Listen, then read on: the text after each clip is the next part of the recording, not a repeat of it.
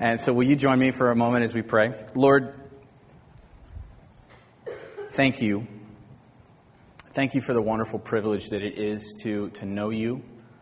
Thank you for all that you have done for us. And Lord, as we look at our destiny, what our future holds because of what you have done, Lord, I just ask that as I share these details, as I share these thoughts, as we look into the Scriptures together for a brief moment this morning, that just like the loaves and the fishes, God, that you would take what little that I can offer and that you would greatly multiply it, that you would use it exponentially, that your people might be encouraged and that your kingdom might be built up. And it is in the name of Jesus, my Lord and my substitute, that I pray. Amen. So I have had the luxury of my dad building toward this topic throughout the entire time we've been in 1 Thessalonians. So I owe him a big thank you because he's done a lot of the heavy lifting, and this is not a sharp left turn for us as a congregation. But today I would like to share with us about the hope of heaven. Specifically, what will heaven be like? What is heaven? And, well, I don't want to spoil the rest, so I'll just get to it. Before we dive in, though, Don Marquis, he's a journalist that I love this particular quote. If you make people think that they're thinking, they will love you. But if you make them really think, they will hate you. So I just share that to say, please don't hate me. But my goal here this morning is to make us really think. My goal here this morning is maybe to even make your gray matter hurt just a little bit, because I truly believe that as Christians, especially American Christians, loving the Lord with all of our minds is an area that we fall woefully short in. And it is for this reason that I would like to help us maybe elevate our game as believers this morning a little bit. Now, should you hate me, or should I say something that is just grossly offensive to you this morning, or that you're just never had thought of before, you have questions about, that's my email address right there. Please take it down, because I'm happy to get questions from people and answer them to the best of my ability as I can and as I can find time. So, having said that, a little bit of housekeeping. So, who am I? Now, this may be weird to say, but I felt like it's appropriate to ask, like, why is the guy who's up here playing guitar most weeks, like, preaching, right? And I think that's a very good question. Why am I up here? So, as a worship leader and musician, it's not, I feel, my primary calling. In fact, leading worship is something that has happened relatively recently in my Christian life. It's something that God had basically thrust me into when we started Oasis. Prior to that, my passion has been and continues to be teaching and looking at theology and biblical studies and that kind of thing. So my background, for those of you who may not know, my undergrad is in biblical studies, and currently, actually this fall is my last semester in Biola's Masters of Arts in Christian Apologetics program, which I have been very privileged to be a part of and to juggle amidst working full-time and having a 4-month-old now. But it has been amazing, and I have learned so much in the last 18 months. I still have more to learn this next semester, but my biggest challenge in being given the opportunity to speak to you all today was to decide, how do I package all the good stuff that I've learned in 18 months into something for you in 45 minutes? And the answer is you don't. It's just not possible. So we had to look at, well, then what can I share? What is the big thing, the big rock, if you will, that should be covered? And to me, that is the hope of heaven and the hope that we have, because I think if we get that right as Christians, so many other things, in fact, everything else will fall into place. If we get it wrong, I think we will struggle to get anything else really dialed in our Christian lives. And so that's why we're talking about this. So, speaking of apologetics, and I apologize if some of you can't see the bottom here. I will tell you what's there, even if you can't see it. I would just like to say right up front, I'm not apologizing for anything. I feel the need to go in and just explain briefly where we get this term from and what it really means biblically.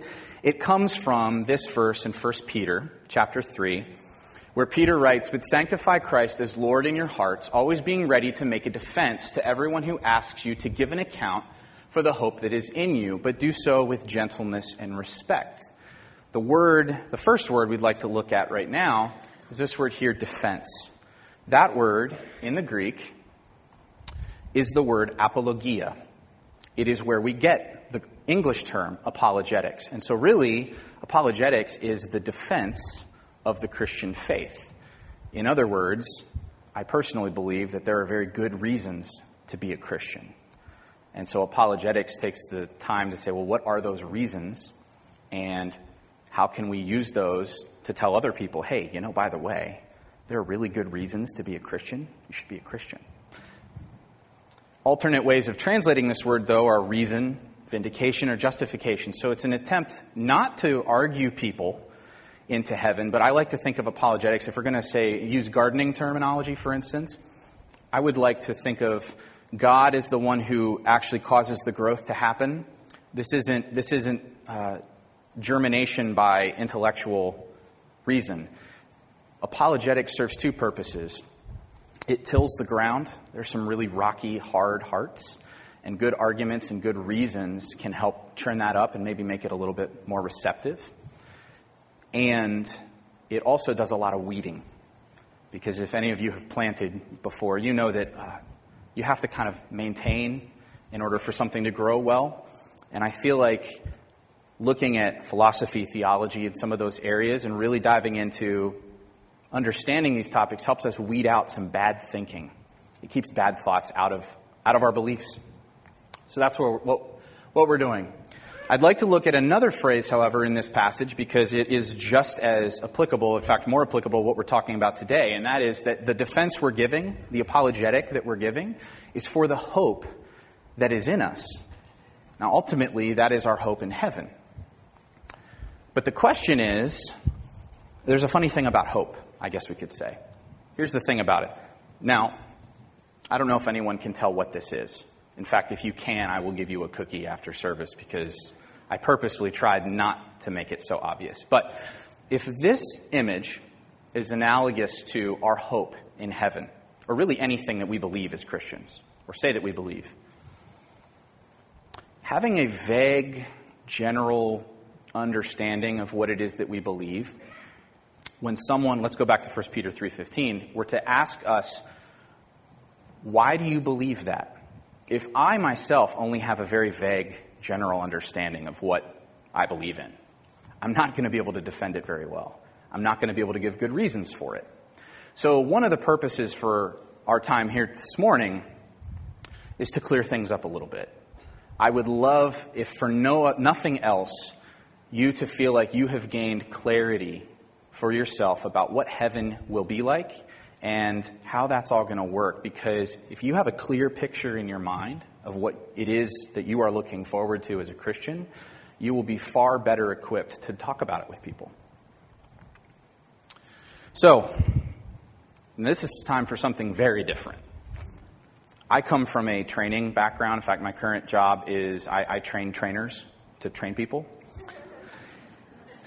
It's more complicated than that, but we'll just leave it there because I don't have time for that sermon.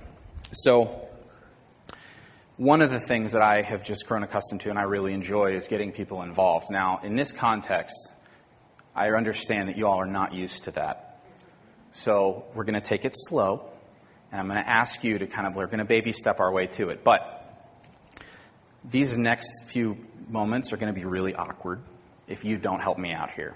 So what I'd like you to do is, for the next rest of anytime we see the slide that corresponds here, I need you to pretend that you are seated in the largest airplane that has ever been built, because you all have elbow room, so it's got to be bigger than anything that currently exists.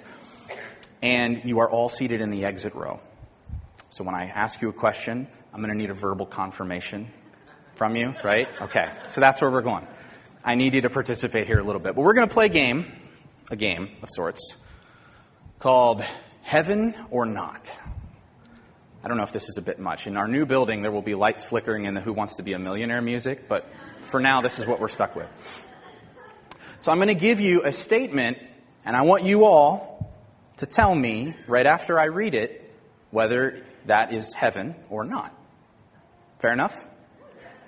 Awesome. All right, cool. I expected there to be total crickets on that. So we're already ahead of schedule. So first statement. Heaven or not, people, especially babies and children, become angels when they die. Oh, I love you. Thank you. This is good. I'm going to try and start off with some T-ball stuff, and we're going to work our way into some harder things. So I'm glad that this truly was a meatball question for you all. So this comes from, and by the way, many, many people believe that. Can I just, if you don't know that, you should know that. It comes from too quick of a reading of this teaching that is found in Matthew, Mark, and Luke, where Jesus says, "For in the resurrection they neither marry nor are given in marriage, but are like angels in heaven." But in slowing down and really reading the passage, we come to see that what he's saying is, first of all, that they will be like angels. It's a simile. It's not an actuality. And they will be like angels only in this one respect, that they are neither married nor given in marriage. And that's as far as the analogy goes. So, again, I want us to be careful, but it sounds like we're tracking. We're good there. Okay, cool. So let's do the next one. Heaven or not? The primary color in heaven is white. You see where we're going with this, right? We're doing a little bit of weeding before we dive into the heavy stuff. Okay, good. So, great. In fact, in my humble opinion, heaven will be every color except white, actually. Because if you look at Revelation chapter 21, and this is going to be a passage we'll go to later on, and you read about the New Jerusalem, which is the capital city in the new heaven and the new earth, there is a wall surrounding the New Jerusalem. And that wall has 12 foundational stones in it, representing the 12 tribes of Israel. And it names the stones that are used, the gems that are used in every one of those foundation stones. So I submit to you that what you're about to see is just the foundation stones in just the wall, in just the city of Jerusalem in heaven. Here you go. Not really a lot of white, right? You remember that picture of the hummingbird that we just looked at a little bit ago? If God is capable of creating something like that and more, some of the things you see in the opening slide deck, I love pictures from the Hubble telescope. Some of the things that you see out in deep space, the combinations of gases and stardust, and then some of the creation that you see here. If God is capable of creating that, surely heaven will not be boring. It won't be eggshell satin, right? Heaven or not, we will sing and play harps in heaven. Oh, okay, it's getting a little less sure now. All right, so first of all, we're going to look at that. But you're right, we will sing, totally. I think what we're going for here is this idea that we will exclusively sing and play harps. You know, you get into heaven, you enter the pearly gates, you are issued your one-size-fits-all robe and harp. Here's your cloud. Have fun forever. Don't they look so happy? Not really. I don't think so. Again, I think we benefit greatly from slowing down, majorly slowing down, and really reading the passages where these kinds of things come into play. So we're going to do that right now. In Revelation chapter 14, John, who is experiencing something that is so unlike anything that he has words for, he's doing the very best that he can to describe it to his readers in terms that they will understand. And what he says is, a voice that I heard was like the sound, there's our word like again, the sound of harpists playing on their harps. And they sang a new song before the throne and before the four living creatures, and the elders. Now, it goes on to even say that only certain people will even sing this particular song. However, I just want us to, again, pay attention. The voice that said this was like the sound of harps playing harpists. You meant what I knew. Harpists playing harps. And what would that sound like? Well, it would sound incredible, first of all, and loud, and in its own way, beautiful, and probably a little terrifying.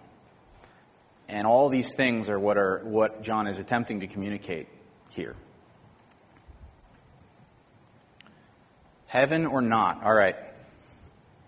Welcome to the big leagues. Heaven will be a return to the way things were in the Garden of Eden. Heaven or not? Ooh, we got Family Feud style right here. We are mixed. This is good. This is why we're doing this, right? We're weeding. So in order to answer this one, we need to do some philosophizing. It's not a real word, but it's long and it sounds smart. So I need to share with you some philosophy.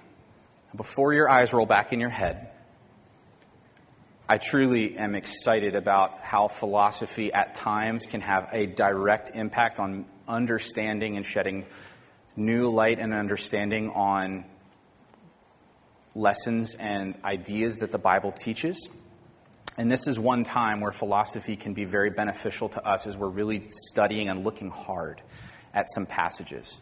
So, I need to share with you something called the law of identity, which states each thing is the same with itself and different from another. Now, I know you're thinking, well, first of all, you're thinking, what?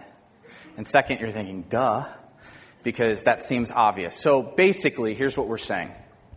For two things to be truly identical, the same thing, all of the traits and properties that they possess have to be identical, which means that if we can find even one thing that's different between these two things, they are not identical. Tracking with me? Okay. So therefore, let's take that idea and let's apply it to the Garden of Eden and the new heaven and the new earth. First of all, when we look at Eden and we read in Genesis some of the things that were true about Eden, I think that we can definitively say there was definitely pain in the Garden of Eden for two reasons. One, is pain in and of itself bad? You're going to need a verbal confirmation. Is pain bad in and of itself? No. No. In fact, if you look at people who have diseases like leprosy or other diseases that shut down their nervous system function and they cannot experience physical pain, it's disastrous. In fact, if you're a physical person in a physical world, physical pain is necessary because it tells you something is wrong. It's how we are able to get around in this physical world without completely destroying our bodies in the process. So pain on a philosophical level is not inherently bad, and we need to keep, at least physical pain, and we need to keep that in mind. Adam and Eve are physical people in a physical place, and so when Adam stubbed his toe on a root in the Garden of Eden, it hurt. Secondly, when God curses Eve after they have fallen and sin has entered the picture, he says to her, I will greatly multiply or increase, depending on your translation, your pain. And with much pain, you will enter childbirth. Now, this is working backwards a little bit from that, but the language there is not the introduction of pain into human existence. It is the amplification of it. Meaning that there was something there to begin with, right? So pain definitely existed. Now, this next one, this is why you have my email address. Personally, and there are many, many, many who disagree with this. There are some who agree with this as well. I personally believe that death, animal death, may have existed prior to the fall as well. And I say it for two reasons as well. First of all, in the interaction in Genesis chapter 3, when Satan said, well, first of all, when God tells Adam and Eve, you shall not eat of the tree of knowledge of good and evil, or else you will die. And then Satan comes to Adam and Eve and tempts them and says, what did God say? And Eve repeats, and she adds to it. She says, you won't touch it or eat of it. But she gets the last part right, or else you will surely die. And Satan says, no, you won't surely die. Well, now I think it's good of us to ask a question here. If God were to say to us, don't do this one thing, or else you will get Hopkins disease. And we have no idea what that is. I don't even know that that's a thing. Does that really mean anything to me? And again, this is where I feel like it can lend some clarity here. If God says you will surely die, and Adam and Eve have some kind of analog in their current experience to look at and say, oh, that. Now God's statement makes a lot more sense, and it has weight. Secondarily, I believe it also makes more sense of the conversation, because what did God truly mean when he said you will surely die? He's talking about the most important kind of death, spiritual separation from God, which did occur the instant that Adam and Eve ate of the fruit. But Satan says, no, you won't surely die, because he's equivocating. He's referring to physical death when God didn't mean physical death. He meant spiritual death. So the conversation is like, no, you're not going to die. Whatever. God's pulling your chain. And they didn't physically die. And so you see how there's something maybe more going on here in this interaction. Now again, this is by far not set in stone, whatever. And so if you happen to disagree on this particular point, fair enough, because we still have pain. And remember the law of identity. If even one thing is different, then we're not talking about the same thing anymore. And in Revelation chapter 21, it specifically says that in the new heaven and new earth there will be no more pain and no more death. So there you have it. Whatever is to come is not a return to the Garden of Eden. And I think that's important for us to understand. It will be better than the Garden of Eden. We shouldn't settle for what the Garden of Eden was like, because it will be better than that. Secondly, it won't be a return to some kind of way that things are currently in the current heaven, or even in heaven prior to the creation of mankind. How do we know that? Well, again, using the law of identity, we know from Revelation chapter 12 that there was war in heaven. Rebellion of Satan and the angels who fell. Never mind the fact that sin and rebellion occurred at the very first time it ever occurred in the very presence of God in heaven, which, as far as we can tell, was the perfect circumstances. And so kind of have to ask the question, too, what better possible circumstances could God have put his initial creation of the angels in to keep them from falling? And I think the answer is none, because God is using that to teach us something about ourselves and the angels about themselves.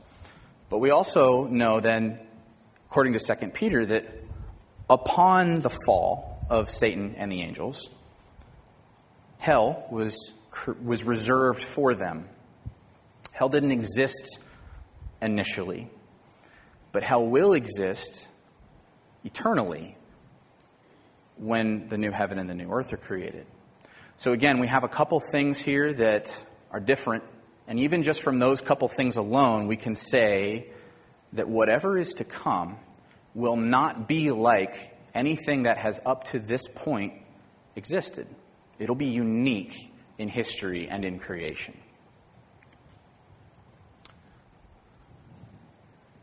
One or two more, I can't remember, but we have another heaven or not for you. Heaven or not.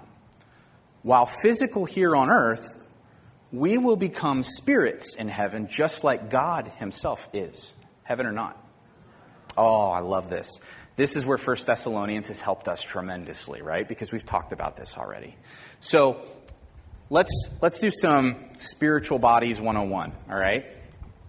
Because spiritual bodies get a bad rap, and they create a lot of misconceptions, especially, unfortunately, because of the way that a lot of our modern translations in English are translated, where spiritual bodies are held up against physical bodies. The Greek words there, physical and spiritual, don't have to be translated that way, and I feel like it does us a disservice personally when they're translated physical bodies, because that gives the impression that spiritual bodies, whatever they are not physical. Well, the fact is that's wrong, and we know that that's wrong for several reasons. Let's look at 1 Corinthians chapter 15. I'm going to read this passage, and you can feel free to follow along. In chapter 15, verses 12 through 18, Paul is responding to a question that came from the Corinthian church about the resurrection. Because there was some doubting as to whether a resurrection was even going to occur at all, and there was some sarcasm, I think, that at least the way Paul writes it. He says, well, someone will say, well, then with what kind of bodies are we going to have, and how is that going to happen? And Paul is very careful to say, well, listen up, I'm going to tell you. He says here in verse 12, now if Christ is preached that he has been raised from the dead, how do some among you say there is no resurrection of the dead? But if there is no resurrection of the dead, then not even Christ has been raised. And if Christ has not been raised, then our preaching is in vain, and your faith is also in vain. Moreover, we are even found to be false witnesses of God, because we testified against God that he raised Christ, whom he did not raise, if in fact the dead are not raised. For if the dead are not raised, not even Christ has been raised. And if Christ has not been raised, your faith is worthless. You are still in your sins. Then those also who have fallen asleep in Christ have perished. If we have hoped in Christ in this life only, we are of all men most to be pitied. But now Christ has been raised from the dead, the first fruits of those who are asleep. Turn with me to Colossians chapter 1, verse 18. Paul teaches something that's somewhat parallel to this, where he teaches that he, Christ, is also the head of the body, the church, and he is the beginning, the firstborn from the dead, so that he himself will come to have first place in everything. Now, this word firstborn in the Greek is a word prototokos, and it can be used to speak of first in chronological order. In fact, that rendition and translation of that word is why Jehovah's Witnesses believe that Christ is the most powerful created being, but is a created being. That they read that passage to say, well, see, Christ was the first thing that God created in his creation. Therefore, he's the most important because it says he's the prototokos. The problem is, there's a very different way to translate that same word. And another meaning that it can have, and I think the meaning it has here, is first in order of rank or importance. Preeminence would be a good way to translate it. Saying that Christ is the first in order of rank or importance among the dead, among the resurrected.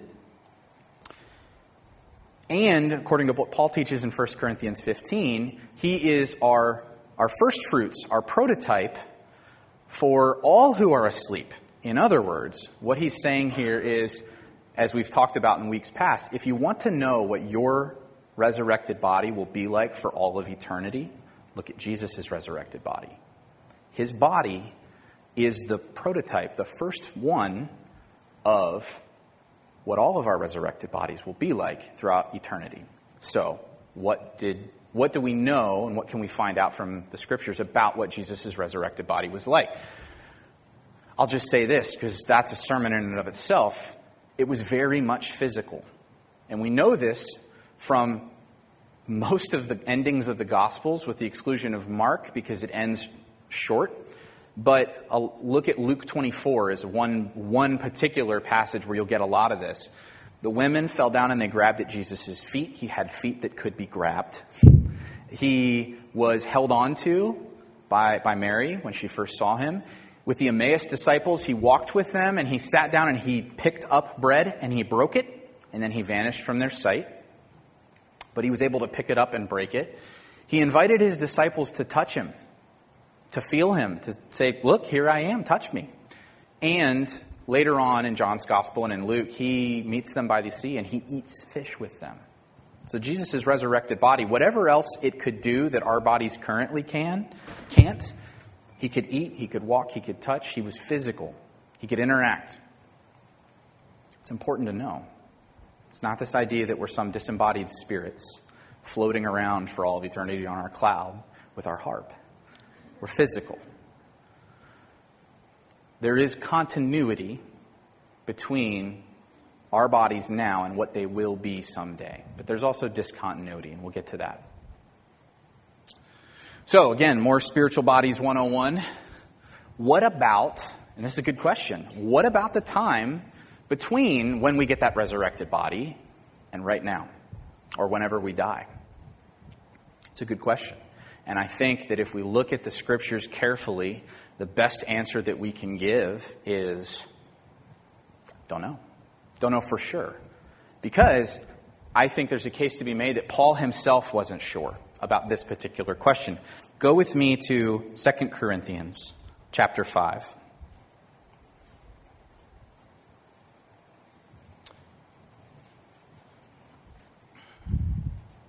And I'll read the first 10 verses. This is in the context of Paul, again, talking about resurrected bodies and what that whole thing is going to be like. Because there's a big problem with the Corinthians really being able to grasp that. Because in their culture, at their time, the prevailing idea was very Greek about what the life after death would be like. And the Greek prevailing thought was that physical stuff is inherently evil. It's bad. That this body is a prison for my soul, my immaterial self, which is inherently good.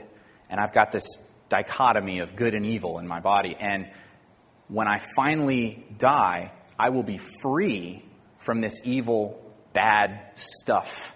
And my soul will be free and no longer hindered by my body. So if that's what you believed about what the life after death would be like, you can see how it would be very, very, very difficult to grasp the concept of, what do you mean I'm going to have a body forever? Aren't bodies bad? Why would I want that? Why would I even want a body if that's the case? And so Paul is trying to combat this thinking and say, no, that's a bad idea. That's not what God has in mind for us. So here he's talking about this very question, and he says, starting in verse 1 of chapter 5, for we know that if the earthly tent, and he's a tent maker, right, by trade, so he's using analogies that he's familiar with, which is our house, is torn down, we have a building from God, our future resurrected body, a house not made with hands, eternal in the heavens. For indeed in this house we groan, longing to be clothed with our dwelling from heaven. Can I get an amen for that? These bodies don't do so hot. And eventually no one's does. And it's a hard process to go through your body wearing out over time. It's a hard process to deal with disease and chronic pain and things like that. It's not how our bodies were designed. And ultimately, Paul says, our new bodies, they won't wear out. They won't have those issues. Inasmuch as we, having put it on, having our new body put on, will not be found naked. We'll get to that in a sec. For indeed, while we are in this tent, this body, we groan, being burdened, because we do not want to be unclothed, but clothed. So what is mortal, this current body, will be swallowed up by life. Now he who prepared us for this very purpose is God, who gave us the Spirit as a pledge, as a promise.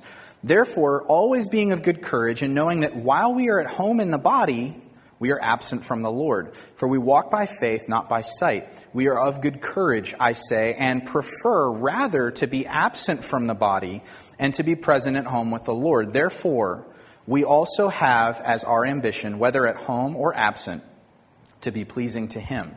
For we must all appear before the judgment seat of Christ, so that each one may be recompensed for his deeds in the body, according to what he has done, whether good or bad. So a couple things to note here. Paul is saying, he mentions this idea of not wanting to be found naked or unclothed.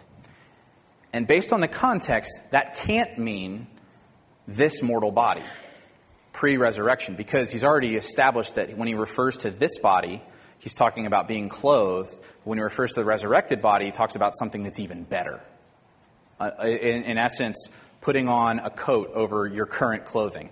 And he says that I wish that I could just move from that to this, that Christ would come, that I wouldn't have to experience physical death, and that like putting on a coat over my current clothing, I could just put on my resurrected body immediately over this body, and I would not have to undergo that transition. Why? Because the thought of being without a body is, well, completely foreign. You or I have never experienced that, and it's because it's completely foreign, it's scary. But Paul says, even so, if being out of this body for a time means that I will be present with the Lord, I would rather that. Even though it's scary, even though I might not know what that means. So all we can say from this passage is that in Paul's mind, there was he wasn't sure about, that an intermediate state is possible, because Paul seems to suggest that here. And we've talked about this, that an intermediate state is possible. And it's also possible that, as you've heard preached other times, that a temporary body may be supplied during that time. But we can say, at least in Paul's mind, he wasn't sure of that, and that we may have a period of time in between where we don't have physical bodies. Now, if the concept of a mind without a body just doesn't even make sense to you, I guess I would just ask you this question. What is it that you think God is exactly, if not a mind without a body? I believe that is what essentially God is when we talk about God. So, regardless, based on this passage, Paul was confident in three things. He was confident that we will enjoy ultimately imperishable bodies. That even if we have some intermediate state, we won't be there forever. Secondly, as soon as we die, we are in God's presence. He knew that. Because we have the Spirit of God, and God always keeps his promises. He gave us the Spirit of God as a pledge for that promise. So, in the interest of precision here, I want us to understand this very important thing. Based on what Paul just told us about in 2 Corinthians. We do not, as Christians, hope in life after death. Why? Because if we have some kind of intermediate period, assuming that Christ doesn't come, then the vast majority of Christians hope in the life after death. That is the life that we will ultimately enjoy, is the life after death, which is weird to think about, I know. But so why does knowing this stuff matter? We have done so much weeding. We have done so much technical digging and diving in and really nitpicking some things and taking time to read them slow. And I appreciate you all sticking with me. Thank you. Thank you for participating. Why does knowing this stuff matter? Because I firmly and truly believe with all of my being that heaven and what is to come for us is the only thing that makes this life make any sense. All the evil, all the suffering, all the pain, all the everything that we go through, heaven is the only thing that can dwarf all of it into insignificance. And if we don't understand heaven, we're not going to get much else right. So therefore, when it comes to heaven, we have to get it right. We have to. So, what are we going to do? We've talked about our bodies. We've talked about some things that heaven won't be. What are we going to do for all of eternity? Well, 1 Corinthians 3, I think, has a major role to play in answering that question. In it, Paul says that everyone, Christian, who builds on the foundation, your foundation is Jesus Christ, and there is no other foundation that a person can build on. But what you build on that foundation as a Christian is either going to last or not. And it's either going to merit reward or not. Now, Paul is careful to say at the end of that passage, he himself the person whose whole Christian life is burned up and not of any eternal lasting value will be saved, but is through fire. They will have themselves to show for it, and that's it. Other people will be rewarded. And Jesus, I believe, teaches something very similar in Luke and Matthew, where he teaches the parable of the talents. Because all three people, just for the record, were servants of the master. And all three remained servants of the master, even after they did well or didn't do well. They were just either rewarded or punished as a result. And it was what they did while the master was away that determined whether they would be rewarded or punished.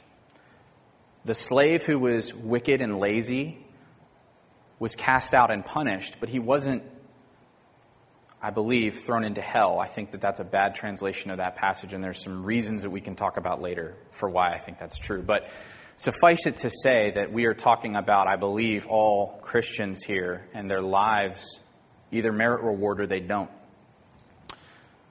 The point of this is to say, what are we going to do for all of eternity?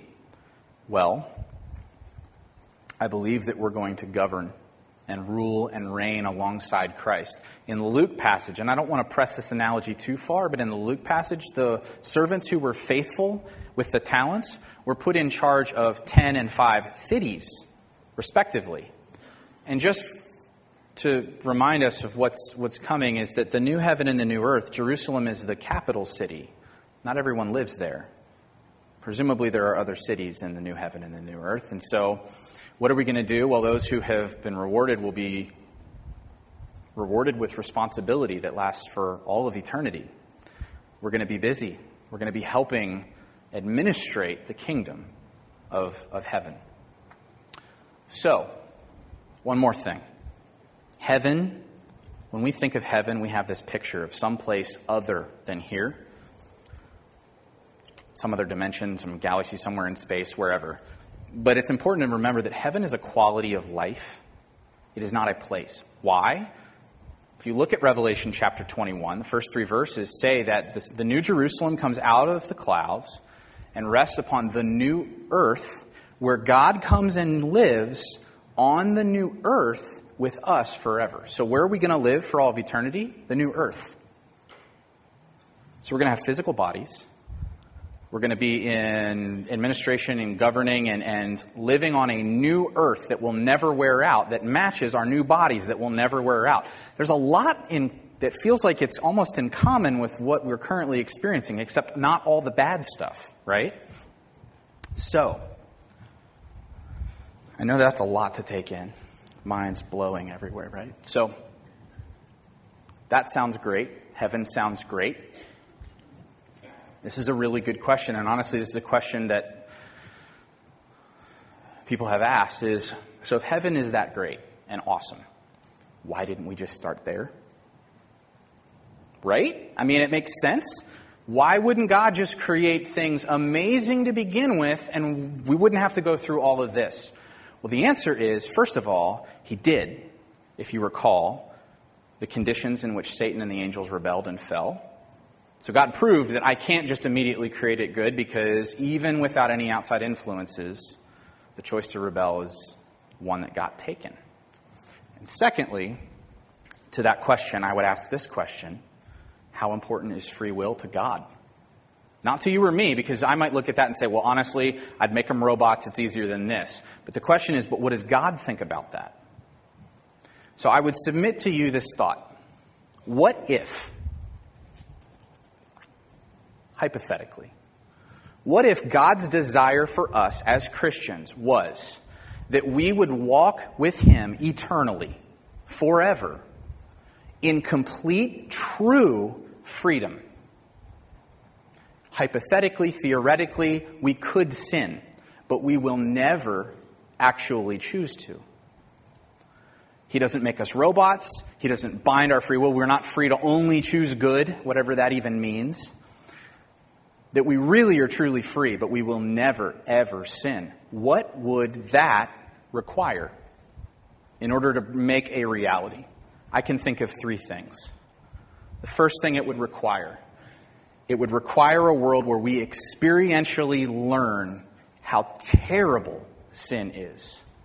Where we live in a world where awful things happen directly because of people's choices to rebel and to go their own way, despite what God says. It's terrible. But it teaches us an important lesson. This whole world teaches us, or is intended to teach us, sin is stupid.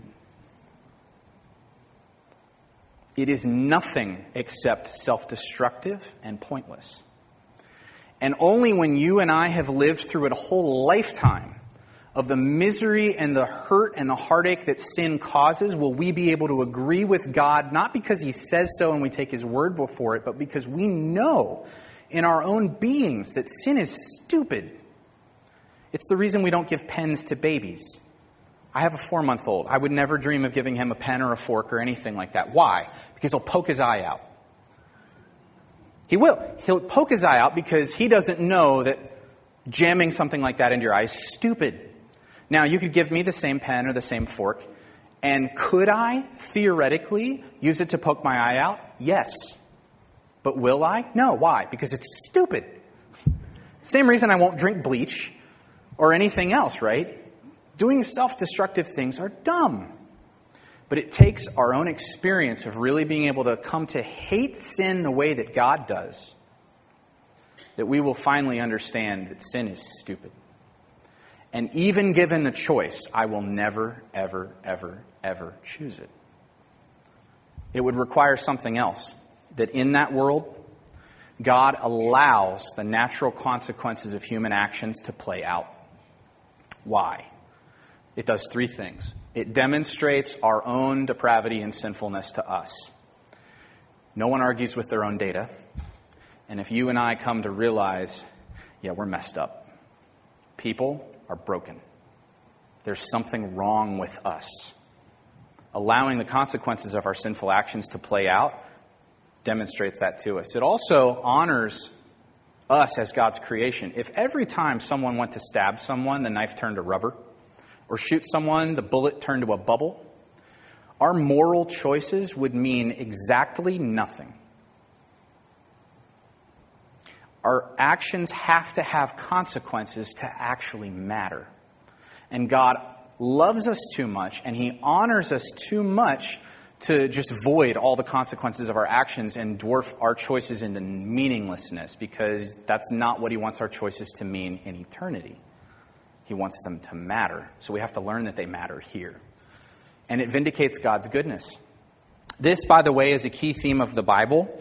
So quickly, let me just share with you, this is one way to interpret the Bible's theme, but if you go back and you look at, God creates people, right?